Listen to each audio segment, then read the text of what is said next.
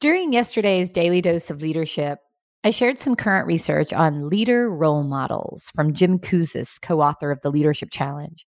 Love this research as it highlights the leader role models of those under 25 years old compared to those over the age of 25. And yesterday, I focused on the fact that what these results reinforce is the impact of everyday leadership within our families, with the people we're closest to.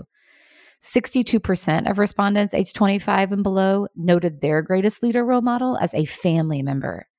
And for the group of 25 and above, 47% noted their greatest leader role model as a family member. For both groups, the most often named leader role model, significantly higher than any other group, is a family member.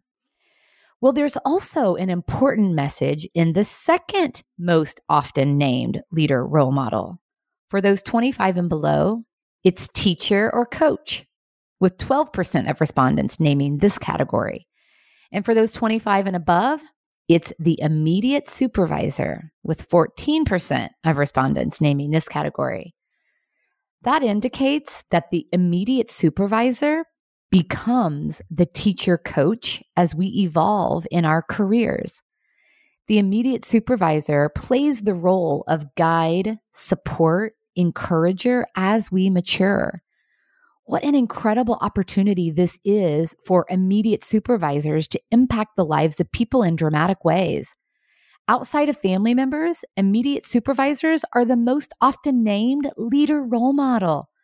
And I feel that responsibility that comes with a leadership position. And I'm glad I do, because what I do and what I say as a leader, it matters.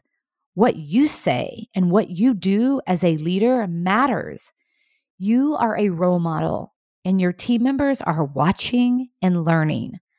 Are you setting the example you want to set? Do your team members emulate the things that you do and say? Do you want them to emulate the things that you do and say? You get to choose in any moment how to show up. So what way are you modeling? By reflecting on these questions, you can more closely align your intentions with your actions. And that is a great way to take care of yourself and ultimately take care of others.